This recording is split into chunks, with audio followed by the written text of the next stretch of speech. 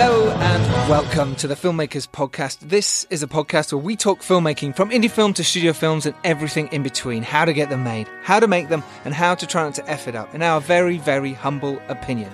Today, we are talking about how to work on low-budget features and getting movies made on our own. I am Giles Alderson, co-writer and director of the psychological horror feature film The Dare and World of Darkness vampire feature documentary, and producer of the dark comedy A Serial Killer's Guide to Life. Christian James and Dan Richardson are filming, but ace cinematographer Andrew Rodger is back. Don't worry, I'm here. With a bang. Where have you been? What have you been up to? Oh man, it's been busy. It's been good. Yeah? Yeah, shooting lots of fashion. I shot some sofas again. That was fun. Sofas? Yeah, I shot a lot of denim. Denim was good. Denim sofas? Yeah, Or... and then I'm off for you this week to shoot some more of The Dare. We're going to shoot more of The Dare? Yeah. So exciting, isn't I'm excited. I am. Yeah, I can see. I am, because there's some new stuff we're going to shoot. Well, you know, right? Yeah. It's secret, right? I don't even know. That's how secret this is. Yeah, no, I'm really looking forward to it. Looking forward to seeing all the cast again. That's going to be ace, isn't it? Yeah. Anything else? No? Borderline, episode, season. Series 2. That's what we're supposed to talk about. Borderline Series 2 is out now on Channel 5 and also on the Channel 5 On Demand, My 5 thing, which I'm sure people watch. It's all available to watch there. So, yeah, and it's been nominated for a National Television Award. Oh, fantastic. Yeah, no big deal. Congrats. No big deal. Thanks, man. I just had a nice Japanese meal in Soho with a friend of mine. It's nice. That's nice. Yeah, it's good times. Do you want to hear about that? No, I'm cutting that. We are coming at you from Just Voices Studio. It's a brilliant studio, very reasonably priced. And if you want a central London studio without the central London prices, then this is the place for you. Visit them at justvoicesagency.com and speak to Lee and Simon. Such lovely people here. They will sort you out. If you're just joining us for the first time, welcome. Why not check out our previous shows? Why not listen to the ep with acting legend Mark Strong, chatting about working with directors Ridley Scott, Matthew Vaughn, Danny Boyle, Guy Ritchie, and his failed audition for Bond. Yeah, it's amazing. Or the episode with Sam Miller discussing directing Idris Elba in Luther for TV, the Poppy and Staten Cousins Row episode talking about getting their short film on HBO channel, and their upcoming A Serial Killer's Guide to Life, or Oscar winner Mark Sanger telling us how to edit Gravity and Transformers and win an Oscar for doing it. Or why not the Phil Hawkins episode, who made a feature film in 2 days and his wonderful time directing horror legend Robert Englund. Now that's a quality back catalogue, and if that's not enough, you can listen to Andrew Rodger himself, the man who's here talking about cinematography in episode 3, I think. I don't know. It was ages ago, wasn't it? It was ages ago, and it's amazing. Get downloading, listen, and do subscribe, and write a nice review while you're there. Why not? I've just worked out my chair goes down. Yeah? Great. Made my day. Did they? Yeah. Well, now you're the right level yeah, for this. It's great. Really good. Really good. Really good. Our guest today, very excited, it's the director and actor James Kermack. Now, James is an actor, writer and director hailing from East London. He's worked in over 100 theatre productions. More recently, he worked on television and film, appearing in Tim Burton's Miss Peregrine's Home for Peculiar Children, Dead in a Week or Your Money Back, starring Tom Wilkinson and Christopher Eccleston, Rise of the Foot Soldier 3, Off-Piste, Doctor Who opposite Peter Capaldi. Your performance is hilarious. Russell T Davies's Cucumber, and Monty Python legend Terry Jones's Absolutely Anything with Simon Pegg. His debut feature as writer and director, Hilo Joe, will be released on November the 24th, and he's in prep for his multi-million-pound second feature, Knuckle Dust. Welcome to the Filmmakers Podcast, James Kermack. Thank you very much. Woohoo! I did not realise that every credit would be said. No, that wasn't every credit. Good, yeah. It's like, whoa. Whoa, the list goes on. I could have actually gone on, but they were the better ones. Yeah, they're the good ones. They don't know the other ones. So, Rise of the Foot Soldier 3, let's open with that. Let's go there. Look, this podcast is all about helping people make films, get off their asses, and try and make a feature film, and it's one of the hardest things you can ever do. And we want to try and help people get to that place and absolutely understand what it goes into it. So let's start with you. How did you become a filmmaker? You started off as an actor. We've gone through your list of credits. What was your journey? So basically, I was, as you've seen from some of my credits there, and if you watch some of the stuff I'm in, it's there's one scene, or some stuff got cut. Sure. So you see my face, but that's fine. But I was working for a long time in the just wasn't getting the parts that I really wanted to do. And so my mate Joe convinced me to write a film, and we'd try and get it produced and so on and so forth. And so I wrote Knuckle Dust with the aim for me to be in it. But as you've mentioned, it's become a multi-million-pound feature now. Which is great. And we'll talk about that. Yeah, and me leading that is now very difficult. So we've actually got a new cast for that, and I'm now directing it. Excellent. Then with me directing it, that became troublesome because it was my first feature, and I was trying to get a multi-million-pound feature off the ground. Sure. Nightmare. So I decided to write and direct something much smaller, much more contained, to prove that I could do it. And that's how High Low Joe came about. Great. The first short was actually, I co-directed it with a guy called Matthew Bartlett. It was called Memory Loss. And the idea was we had zero budget, no money. I borrowed a mini DV camera off a director friend of mine. And basically we tried to shoot something in 3 hours with zero budget. And so we basically built a dolly track using YouTube videos. Actual videos themselves? Yeah. Was it steady? It was brutal. It was a huge piece of wood that we used. Nice. I mean, we tried taking it on shoots, and it was just like, wow, this is heavy. And when we couldn't afford, transport to get to shoots, it would be me and him walking down Archway High Road with a giant bit of wood and a track. Wow. I think that's been burnt. It was a terrible, terrible piece of equipment. But it worked though. I mean, it worked in this one thing that we did, and so we shot this film in 3 hours. No lights, no sound. We used a bit of voiceover and stuff. I think the only thing that cost us any money was my nephew was in it, and he was like 6, and he made sure, he basically haggled and said, "I'll do it for lion bars." So that was it. How many did you give him? I mean, three. Wow, right. Yeah, it was it was an easy haggle. It was a contractual thing, but it was fine. He actually refused to work until he saw the lion bars in hand. Yeah. So I respect that. So I understand contracts now. We're really on top of that, and that got picked up nominated for a few awards at Encountered Film Festival in Bristol, which we're quite surprised about. And we went to see it there, and it was easily the lowest budget thing in the category of short films. Everything else was like really high-end animation or beautifully shot on, Alexa or something. And then you've got ours that come on a big screen. We were like, ooh, mini DV, huh? That's what we're shooting on, huh? Not pixelated, huh? Whoa! Yeah, We've just learnt to grade, I see. So we went over that, and that was good. And then basically trajected a load of music promos in between that, all narrative based, to try and tell a good story in 3 minutes. Which I think music promos especially are great when you're building up to do a feature, because if you can tell a story just visually and in such a short period of time, I think it's great training ground for anyone. And then the last short I did was after High Low, end of last year, shot Bucking Hell, which is, again, it was shot, to be fair, for just under $1,000 in 10 hours. And it was a story that I'd written for theatre about 8 years ago. And the producers asked me if I wanted to do anything. And I was like, I would like to get this out of my system. So it's a film set beneath a boat. Yeah, 4 guys trapped in a boat. Yeah, right? 4 guys trapped in a boat that's sinking, basically. And there's one life jacket. And they have managed to carve together from bits around the boat a really badly made version of Buckaroo. So they're all playing Buckaroo to see who gets the life jacket. Brilliant. When you first, jumping back a little bit, when you first stepped on set as a director, I mean, obviously it sounds like you directed theatre anyway, so it doesn't sound like it was too much of an issue for you. Yeah.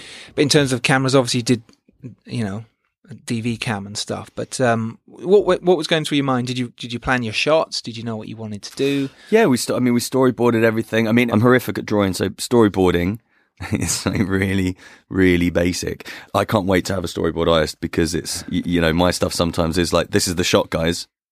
Like, what's the shot? What's happening? This is just circles and stickmen. Yeah, I'm pretty bad. Andy normally says, Yeah. you're right with them. You go, I understand what you're trying to do. The thing is, man, like, I feel like as long as you can explain with words, or if I do a thing, you're like, yeah, that's it. Yeah. Then, Yeah, exactly. Yeah. the point, As long as you get there in the end, I think it's fine. Yeah, it's fine. But yeah, so we did shoot it. I mean, there was one shot that was, I was supposed to draw a shot of it going, moving down our actress moving up the actress from the feet up to the head on a music video we were doing, because it was like a modern day cowboy noir. So there was that classic shot of moving up, and I tried to draw the shot up this woman, 3 panels, and I mean, it was like mix match. So it was just like this huge legs, and this tiny little body, and one eye. Who is this girl? Yeah, we She showed it sounds to the ace. actress. She was like, is this after you'd cast me? And I was like, no, this is just the shot. I'm so sorry. I'm terrible at drawing. Yeah.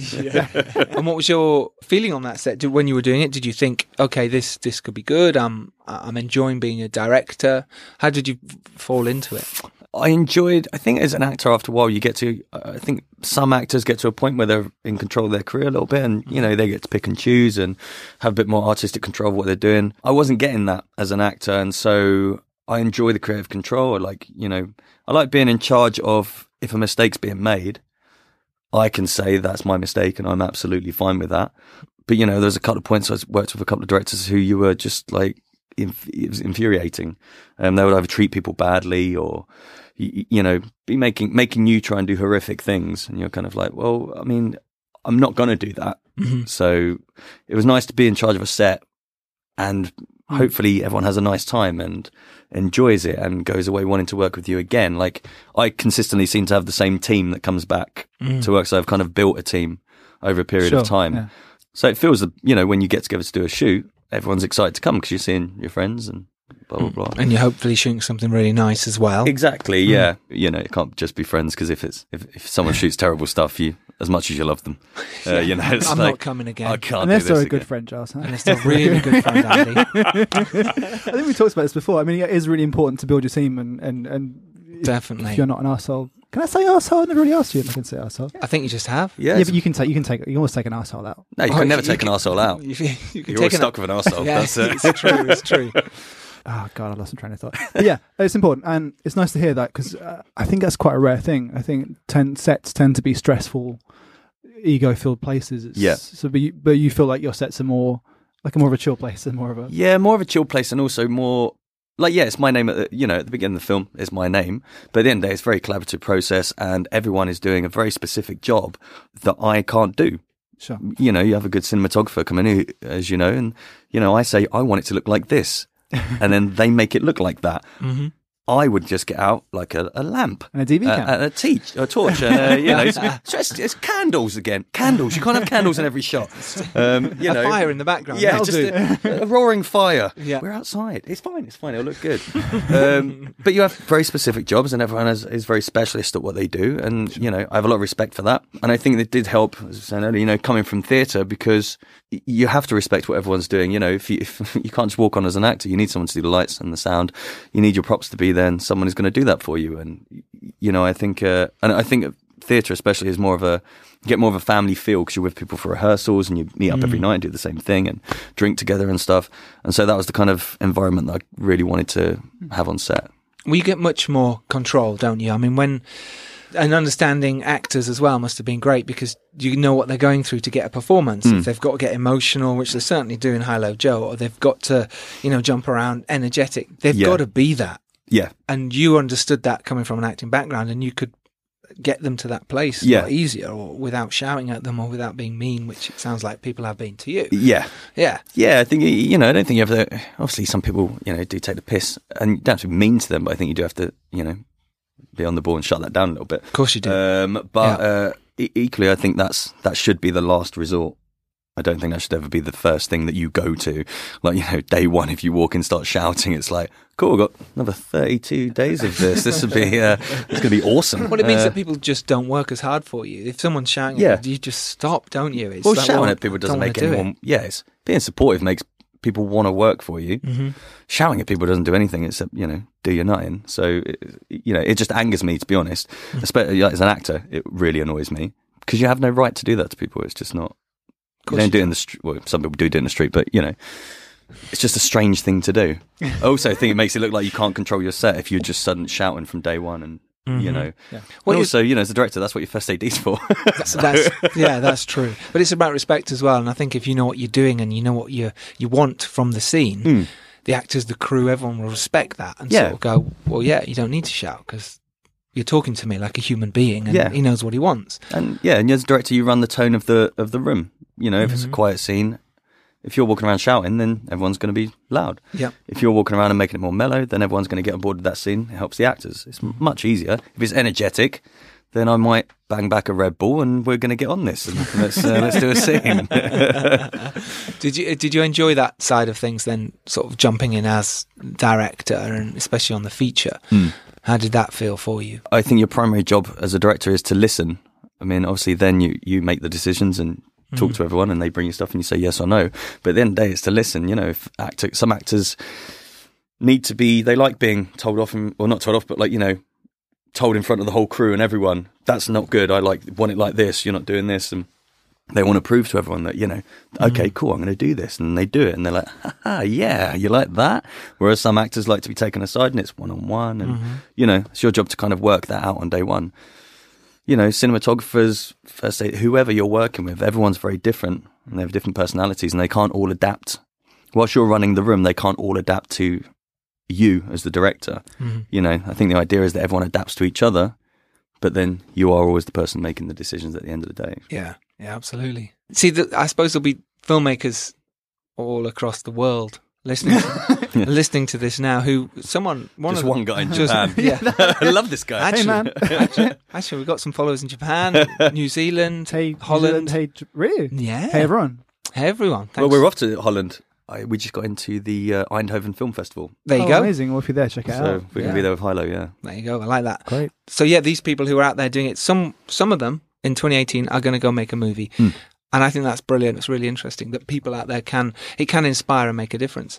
Yeah, I think this is awesome because I think it is.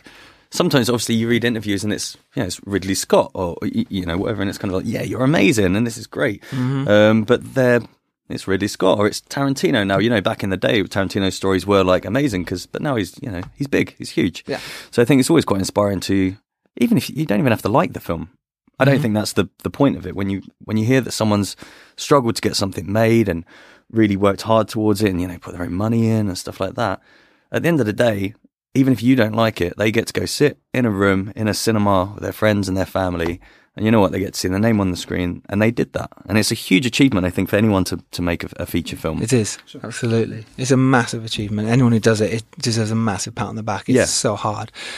Talking of which, let's talk about Hilo Joe. Well, it's a powerful romantic sort of drama, really, with sort of psychological edge, deals with depression, deals with someone's mind a bit. Stars Matthew Stavers, Lizzie Phillips, and then big strong support from Gethin Anthony, who was in Game of Thrones, Tom Bateman, Da Vinci's Demons, Joe Dixon, and Tyler Zuki, if I'm saying that correctly. So look, tell us about the story, pitch the story to us, and then we'll delve into it so the audience know what it's about. Okay, so as you said, it's a romantic drama of a psychological edge. It's about this guy, Joe Ridley, who's the life and soul of the party, and he's always drinking, he's out, and if the pub ends, he brings everyone back to his, and he's having a great time. He's coming up to 30, but basically he has huge mental health problems with depression, which he's managed to hide for a good 15, 20 years by drinking and partying and being the cool guy that he is.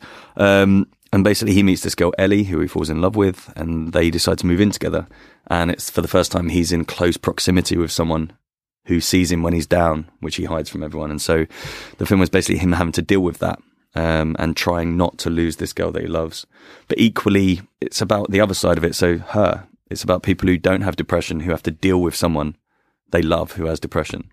The film was selected as part of the Film London Breakthroughs, which was screened at the BFI London last year. It had its world premiere at the prestigious Dinard Film Festival, and the film label are distributing the movie. I mean, that's quite an achievement, really. Yeah, I mean, we've been mega happy with it. I mean, you know, when we started out, we had zero money, and, you know, things kept going wrong. You know, we lost locations at the last minute, and you know, we had crew, actors, everything turning up on the Monday, and we lost a location 5 days before. And I was like, oh, okay, cool. At one point, the first AD offered us her bungalow very kindly, and I was like, oh, God, a bungalow? It's a 90-minute film all indoors. And then all this kind of stuff happened, and, you know, so getting through the shoot was hard work, and everyone grafted. And then finishing it took a long time because, you know, we did post deals with people, but, you know, people were really helping us out. And then basically, it got picked up for the BFI thing. Because we, you know, at first we didn't have any money to put into any festivals. That was the other thing, you know, we spent all of our money on the film. And then it was like, oh, cool, I've got a film. Great. Just me watching it then. Yeah. And then when the BFI picked it up, that was fantastic because it was one of, I think, maybe 4 or 5 films they pick up. And then that's where Dinard saw it, which was great. That's where I think we had maybe 15 people in the screening, because it was a 9 a.m. screening, Right. at the BFI. Wow. So I was like, and it was the night after the opening night party. So I was like, yeah. Thanks. but amazingly, yeah, Dinard came. They watched it and they took it, and then also our sales agent, the little film company in LA, they came to watch it, so they picked it up. So from maybe 15 people, it was really They good. were the right 15 They people. were the right 15 and that's people, what's which I'm important. very Let's happy about. jump back a bit to how you actually made it, how you raised the money, how you got the cast. Talk us through that from the very beginning of you saying, do you know what, I want to make a feature. Well, you obviously want to make your bigger feature, but... Yeah. The idea was to make something smaller in scale, but still with the same ambitions of visuals and, story and creativity. So what I didn't want to lose was, like, okay, we're going to do a low budget film, so we just have 2 actors and we're set in one room and so on and so forth, which you can do, and there's absolutely nothing wrong with that. But I really wanted to show, especially hopefully moving on to the next one, that I, could visually tell a story in a very interesting way. And so basically I started writing the script. And the first thing that came on board was I needed a DOP. I didn't have a DOP, and then I did a short film for a friend of mine called Matt Corbett with Neve Walsh, who's playing opposite me, who was recently in Jamestown on Sky. Great TV show. She's a fantastic actress. Which one's she? She's the one with the curly red hair, the really she's feisty fantastic. one. I can't remember her names. Yeah, she's really great. Brilliant actress. And so I was in that with her. Okay. And my sister was doing makeup, and she also did makeup on Hilo, and Matt was directing, and then Mark, this DOP, Mark Nutkins, came in and he just ran his crew. He talked to everyone, kind of what we were talking about earlier, nicely. He was very articulate in what he wanted, got what he wanted out of them whilst having a laugh. And, said to my sister, like 9 a.m., that's going to be my cinematographer. I like this guy a lot, so I'm going to ask him at lunchtime.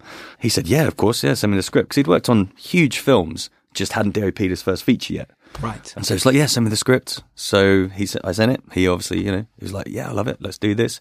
So that was the first piece of the puzzle. I then spoke to some friends who, helped me kind of put it together. And then I started speaking to cast. Obviously, I haven't spent 12 years as an actor. I knew a lot of actors. You knew a So few. I was like, hey, buddy, haven't asked you for a favour before. Would you like to come in? But most actors are very happy. It's a feature film, and it's a good role. People go, well, sure. Yeah, exactly. Yeah, and so it was very nice of people, came in. But then obviously, I was asking my friends who were doing really well. So, at one point we had an actress attached to a part. She couldn't she was going to pay her own flight from South Africa to come back to London to shoot for 2 days on the film, because she was shooting on Dominion, I think it was. Okay. And they wouldn't let her out of the contract. And so I was like, damn. Okay, so we recast that part, which was how Tyler came on board. And she very kindly, I really hope the friendship worked through this, but cancelled her friend's wedding that she was a bridesmaid at to come and film. Wow, that's dedication, isn't it? I really hope she's happy with the film. I think she is. She's told me she is. Have you cut her out? No, she's in it. She's in it. I made sure I kept all of her shots. And so kind of built it that way. Like Tom Bateman, who is a mate of mine, I was actually having a meeting about Hilo in the Curzon. He was there. He's like, hey, buddy, how you doing? It's like, cool. Do you want a beer? Yeah. I've just got a meeting in like 20 minutes. He's like, yeah, me too. It's cool. Okay, cool. What are you up to? It's a meeting for my first feature. Man, part for me? I went, yeah. Yeah, okay, yeah, sure. I'll send you the script tonight. He was like, yeah, cool, great. Amazing. Sent it over. He went, yeah, I'd love to do this with you. Cool. Okay. That's how it works. It really is about who you know and who you meet along the way. And who's then happy to, jump in and help you out and stuff. We auditioned for the 2 leads, and Matt and Lizzie came in. They were just fantastic separately, but equally when you put them together, their chemistry was undeniable, really. I mean, they just had a real nice spark on the dialogue, but equally when you watch them off the dialogue and they're just talking to each other, you're like, great, this is fantastic. They're very believable as a couple, as an on-off couple. It's very believable. Yeah, and they're both really again, that was the primary thing, is they're really lovely people. And we, got to be on set together for 3 weeks, which is great. And there's a whole scene in the film about, they start talking about Richard Curtis films around the dinner table. And when she nearly killed me for this, but when I called Matt, I was like, oh, I'm really sorry, buddy. He was like, no. I went, you got a part. And he was like, you get. And I was like, yeah, cool. So I thought it'd be funny to do this to Lizzie as well. And Lizzie was like, what? Really? And I was like, oh, no, this is really backfired. No, you've got the part. I'm really sorry. She went, you son of a bitch. And I was like, what is this, X Factor? Oh, Jesus Christ, what have I done? She was like, it's funny because I was just at my Uncle Richard's house. And I was like, Uncle Richard? And she was like, oh, yeah, I never mentioned it because obviously you really like Richard Curtis in the audition. I didn't want that to play any factor in me auditioning. What? And I was like, and that's her uncle. And I was like, had so much respect for it because I was just like, there are so many people who would like name drop or, you know, try and get something out of it. But she was just like, you know, nope, I'm going to either get this part on my own as an actress or I'm not going to get this part. And that's absolutely fine. Yeah, that's great. That's really nice that it is nice that way, isn't it? And that's a really, you know, testament to her as a human being. She's a really great person. And then so we had our actors and stuff like that. Money was, I mean, it's difficult. Crowdfunding is a full-time job for anyone's going to do that. You did crowdfund this? We did crowdfund maybe 6K of it, I think it was, which basically paid for like, you know, food. For everyone, and a bit of travel for people. So crowdfunding is like, that's 24 hours a day. That's, you know, doing that. For anyone who's going to do that, try and get a team together. Don't do it on your own, because I was just like knackered. Trying to do pre-production on the film plus crowdfunding is like, okay, cool. So we got a bit of that. We had a little bit of private investment, like a few K here and there. But basically everyone came on board, kind of worked in kind for me, you know, and it was either people I knew, especially in the cast, or it was for the crew. Mark Nutkins brought in, because he'd been working for a long time, and basically built up hopefully the kind of same goodwill that I had with my guys. So all this amazing crew came on board who had, you know, just finished Mission Impossible 5 and, you know, so on and so forth. And they're like, yeah, of course, it's Nutkins. I'll come in. I'll do that for you. Yeah. Originally, we were going to have people do 3 days on, 3 days off, because we were like, can only get these guys for a little bit, you know, blah, blah, blah. But after 3 days, it was really cool. We had a guy called Aaron Walters, AJ as he's known, as part of the Walters family, who's, you know, they crew everything. They're an amazing family. And basically he said, look, I'm going to stay. I'm really enjoying it. I want to stay on the shoot. So basically we didn't have to do on and off. We had the pretty much same crew for 3 weeks. Brilliant. Which was fantastic. So again, it kept that nice family feel. It does. Everyone You're in it working towards together. something. You're trying to make something and digging in and deep. Yeah. And sort of going, well, how can we do this if something doesn't work, and Exactly. changing around. Yeah. I mean, that's the primary thing that I tell anyone who asks for any advice. It's just be nice. If you're nice to people, then when you do need something, also don't ask for stuff all the time.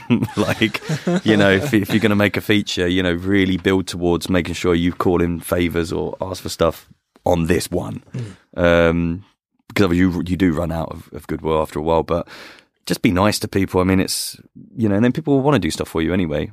Yeah, it's so important. Yeah. People like to work, don't they? I mean, I've asked you a couple of times to do stuff for sure. Yeah. You know, and I always tell you to fuck off. Yeah, exactly. Every time. Yeah. But I persuade him, and eventually, he regrets it. He forgets, and he does it again. But it's true. It's like, as we've talked about this before, building your crowd, building your team, and if you're nice, it happens. Yeah, it all comes together, and people will work for you. Yeah, I think if you're nice and you show that you're willing to put your time into it, and you stand behind, then that's inspiring to other people, right? I mean, that's I mean, that's the other thing is, you know, I've done favors for people before, and they don't do anything with the project sometimes, and you're kind of like, okay, that's really good advice actually. If you make something, if you make a short film, I'm just speaking to the people out in TV land.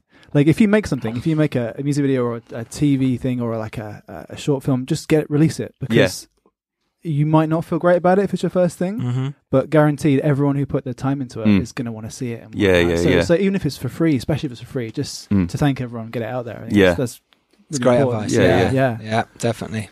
I must release that shot. Yeah, I know. Yeah. Just reminded me. Well, actually, the Heart the Forest, which we haven't released yet, was the short we made before the Dare, has now just been picked up for distribution. Amazing. That's good news. Yeah, really good news. Yeah. So, did you know? Congrats. There you go. Thank you very much. Yeah. So that will be released and available soon for people. So that's great. Yeah. Really good, because you know, so I've given it to most of the crew have asked, but some people haven't. So it's going to be nice to get that out there. Congratulations, Charles. Thank you very much. Yeah, very good. That's the other thing is sometimes it takes time, doesn't it? I mean, sometimes, you know, especially if everyone's working for free and you're getting everything for free. I mean, we did a short film, I think, last year, which we shot it all on. Tried to do a film all shot on the iPhone, like a short horror film. It's like 15 minutes long, you know, but obviously sound is woo. Well, so you know, trying to get people to, in their spare time, do a bit of sound work on it, so you can give it to people and say, there you go, thank you. This. But also,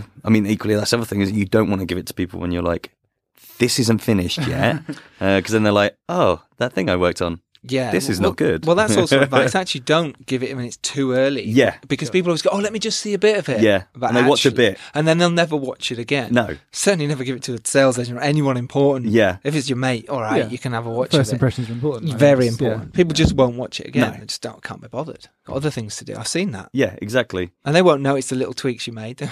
No, they won't at all. At all. I have a question that I mean to ask.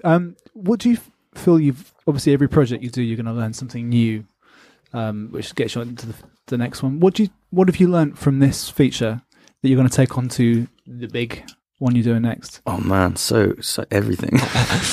I mean, it's fascinating because every day is a completely new learning curve of time management, people management. What you can get in a day, what you can't get in a day. Were you producing as well? I was producing. So you were doing all yeah. those things. Yeah. So it was, at the end of the day, it would be all the meetings with the producers to go through what we needed to do, or what had been a problem. So if we had any problems that had arisen, and because everyone was working for free, an actor might say, actually, I've now got this big filming job tomorrow, and you're like, right, let's shift everything. Okay, cool. And you're shifting everything last minute. I think it's just, which I think I was before, but I've learned even more so, is just to be adaptable. Every shooting day is different. It doesn't matter. The thing is, if you prep it, then you're going to be more prepared to adapt. Sure. If you don't prep, it can be quite chaotic. But I think preparation is just key in everything. I know sometimes you don't get the opportunity to do that. But, I think now, generally I try and visualize everything like 4 different ways anyway, so that if there is an issue, you can go, okay, we cannot shoot this here. We have to move it over here. And I think treating locations as you treat actors, they can be adaptable. They can change to, you can mold them to kind of what you need them to. And, if you're very nice, a location will do what you ask it. But yeah, I think it's the same thing as always. Just, keep calm, be nice, and get it done. Yeah. That's the other thing. Just get your shots done. Make a day. Make a day. Yeah. Every day. It's the same with script writing. Finish it. Yeah. You meet people who are like, I'm just working on the script and I just start rewriting the first 10 pages. And I'm like, never rewrite the first 10 pages. Don't read the first 10 pages. Just get to the end of the script. It's true. And you have this thing in your hand. And You've got an actual finished product. Yes. Yeah. Otherwise, you're just consistently writing. The first 10 pages over and over again. And all you've got is 10 pages. Yeah. And you're constantly telling people, oh, I'm writing a screenplay. Yeah. Rather than going, I've finished a screenplay. I'm just going to tweak it. Yeah. And actually, you'll find, I found this, when I've got to the end and I've gone, right, I've done that. It's terrible. I'm going to reread it. Yeah. It's actually not that bad. It's not that bad. Yeah. It was all right, cool, needs some work, but Yeah. wasn't as bad as I thought. Yeah. That's always the nice thing, though, isn't it? Ooh. Yeah. If you ever get the one where it's like, that is worse than I thought. Then it's time What to have I stop. done? Oh, this is amazing. I've written a masterpiece. Send it to Paul Haggis right now. He's going to love this. I think that's a really good point about making a day. I think that's something that's missed a lot in education. Like, everyone's time is important and costs money. And if you're able to make the day as a director or a DP, that makes you just as valuable, if not more so, than it being beautiful. Exactly. Obviously, that's the goal. But Because there are you've gotta people make a day. with money in it. There are people with lives, and people with kids, and wives and husbands, and that's the other thing. Obviously, if you're paying people, even if you're paying people, goodwill will go. But if people are coming in to help you, goodwill will go. If you're consistently running over, there were times where, a couple of days where, we really needed to. We had one day with, for instance, we always had one day with the Steadicam, or one day with the jib, or one day with the crane. We put a lot of favours in for this, so we had to get it on this day. When we did on the last day of shooting, because I had all of the Gethin, Tom, all these busy actors who were coming in who weren't the 2 leads for one day, and they have big scenes in the film. So I was shooting a whole dinner table sequence with 5 people, That's a tough. two-hander sequence with Gethin and Matt. And also them leaving the dinner table sequence, which originally was 38 shots, and we ended up doing it in a 1-take, 2.5 minute shot, so we could get it done and send everyone home. Yeah. Well, I noticed you did that quite a lot in the film. There's a lot of 1-takes. You're moving the camera quite a lot to make it look like there was different shots. To look like I really like that. Yeah. You did it with the opening shot, and you did a sort of lovely shot when the lead couple were getting together. Yes. You sort of followed them around and came wide and came in close and moved around. Yeah. Was that for time reasons, or was it a director choice? The 5-minute opening 5-minute sequence was always the choice, and it was something I was very adamant that I wanted to get. So we have a timer in the corner, which is 5 minutes. 5 minutes. So which doesn't start when he says 5 minutes. I noticed that and I loved it. Yeah. I was like, that's not started yet. Now it's started. Okay, then. and so that was the aim, is to open it with, again, like we were saying at the beginning, but be ambitious. Even though you've got a small budget, you can still be ambitious with the shots that you do and the way you shoot the film. So the idea to do a 5-minute one-take shot whilst live music is happening with full dialogue through a party of people over 4 floors and timing it to exactly 5 minutes was tough. But we actually only did it in, I think, 8 takes. Okay. So we got that in 8 takes because it was like theatre, as if one of the actors ad-libbed, I would say that's just put us 12 seconds over. So you need to take the ad-lib out. You need to shorten this gap here. You need to be doing this here. You need to be able here. So it was like, again, the training of directing theatre. It was like that. It's directing a theatre piece for 5 minutes.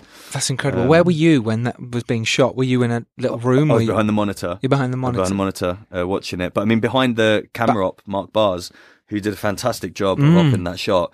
We also had, obviously, sound.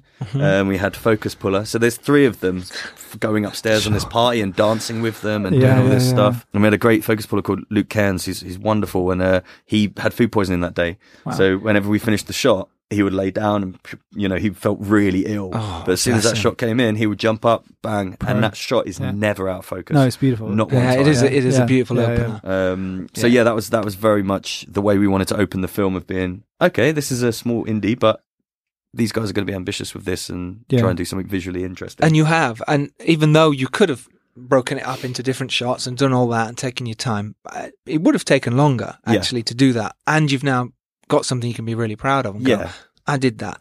And we did it actually on The Heart of the Forest. We did it out of necessity. But it actually worked really well for that same reason. It can be, it can be more time consuming sometimes, but sometimes it can be, but I think it can say a lot as well. I mean, there's something to be said for, breaking shots up, or why you're keeping them as a one. Obviously the 2.5 minute one was necessity because we just didn't have the time to light. And, we run out of time and so on and so forth. Would you like to work it with your actors almost like a theatre piece? You said there at the beginning. I did the same on The Dare. I love doing that to sort of get the whole scene played out, and then we can work out what's happening in there. Yeah, you prefer that as well. Yeah, I really prefer that, and it's. I think it makes it more interesting for the cinematographer as well, because they're a part of. It's not just setting up the shot; it's a part of the narrative. It's making sure that the shot is a part of the storytelling. Not this is a beautiful shot, and I love beautiful shots, but equally sometimes you watch films and you're like, oh, yeah, it's lovely, but I mean, I can watch it. I can look at this in a gallery and it's beautiful. Sure. But I don't understand what I'm getting from the story here. Yeah. But you're right. The camera can be a person, and we talk about that a lot, don't we? Yeah. It can take you out of it if it's exactly. I think Roger Deakins talks about this. Yeah. You shouldn't do a shot just because it's beautiful. Exactly. It should be serving the story. Yeah. I think that's good you shouldn't do a advice. scene just because you like the scene. It's it's the kill your darlings thing. You just got to, if it doesn't fit the narrative, or if it jars the film or jars the audience out, unless you're really trying to jar the audience out for some reason, lose it. Yeah, we're doing that with the edit at the minute on The Dare, and we've sort of to take things out. Except it's all beautiful, isn't it? It is all beautiful. But story-wise, You're right. Yeah, I love working with actors. I think it's stunning. I can see that you do too. You can really get stuff from it. And as long as you've got a great cinematographer with you who understands that and understands the world you're trying to create, which I had with Andy. Giles is gesturing towards me. Just and I said, it's your true. name. He is. He's gesturing very heavily. Very heavily. too heavily. Just calm down. Okay, guys, I'm still here. I'm trying to get a favour. Wait. Do you feel there's coming from an acting background? Do you feel that's helped you understand? That must help you understand how the actors relate to directors. Yeah. Have there been any situations where you suddenly go, I get why that director was that way on that day, or I understand that note now? I don't know, not so much. I think, especially not on set. You just, as you guys know, you just have so much to think about that actually trying to process anything anyone ever did ever before this day just doesn't enter my head. It's just like there's too many other things. There's too many other things happening. Nothing else happened before this. This is it. Sure. And then when you finish the shoot, all that happened is this shoot. So I don't know. I don't know. It's an interesting question. I've never really thought about it. But it's helped you to understand actors, I guess. If you working as an actor helped me to understand. Or it helped me to understand how I'd like to be treated. Sure. So, I hopefully treat actors the way I'd like to be treated, and I like to be treated quite nicely. Not like a huge piece of shit. So try not to do that. Yeah, no one likes that. Working with Mr. Nutkins then, talk us through that and the process with the colours, your schemes, all that kind of stuff. What was your process? Well, it was great because, like I said, it was very much a collaboration between me and him. So it wasn't, the director and the DOP. It was very much, what do we want to do in this scene, And I would say, I'd like the shot. And he'd like, well, let's talk about the colours. Let's talk about this. And basically, we wanted the film to look like it wasn't, obviously it's a new film, but we wanted it to look like it'd been around for a while, like a bit more of a vintage feel to it, like a slightly 70s-esque colours. So, we weren't going for like neons and stuff like that, which is kind of the rage at the moment. So we wanted it to have like an old school feel.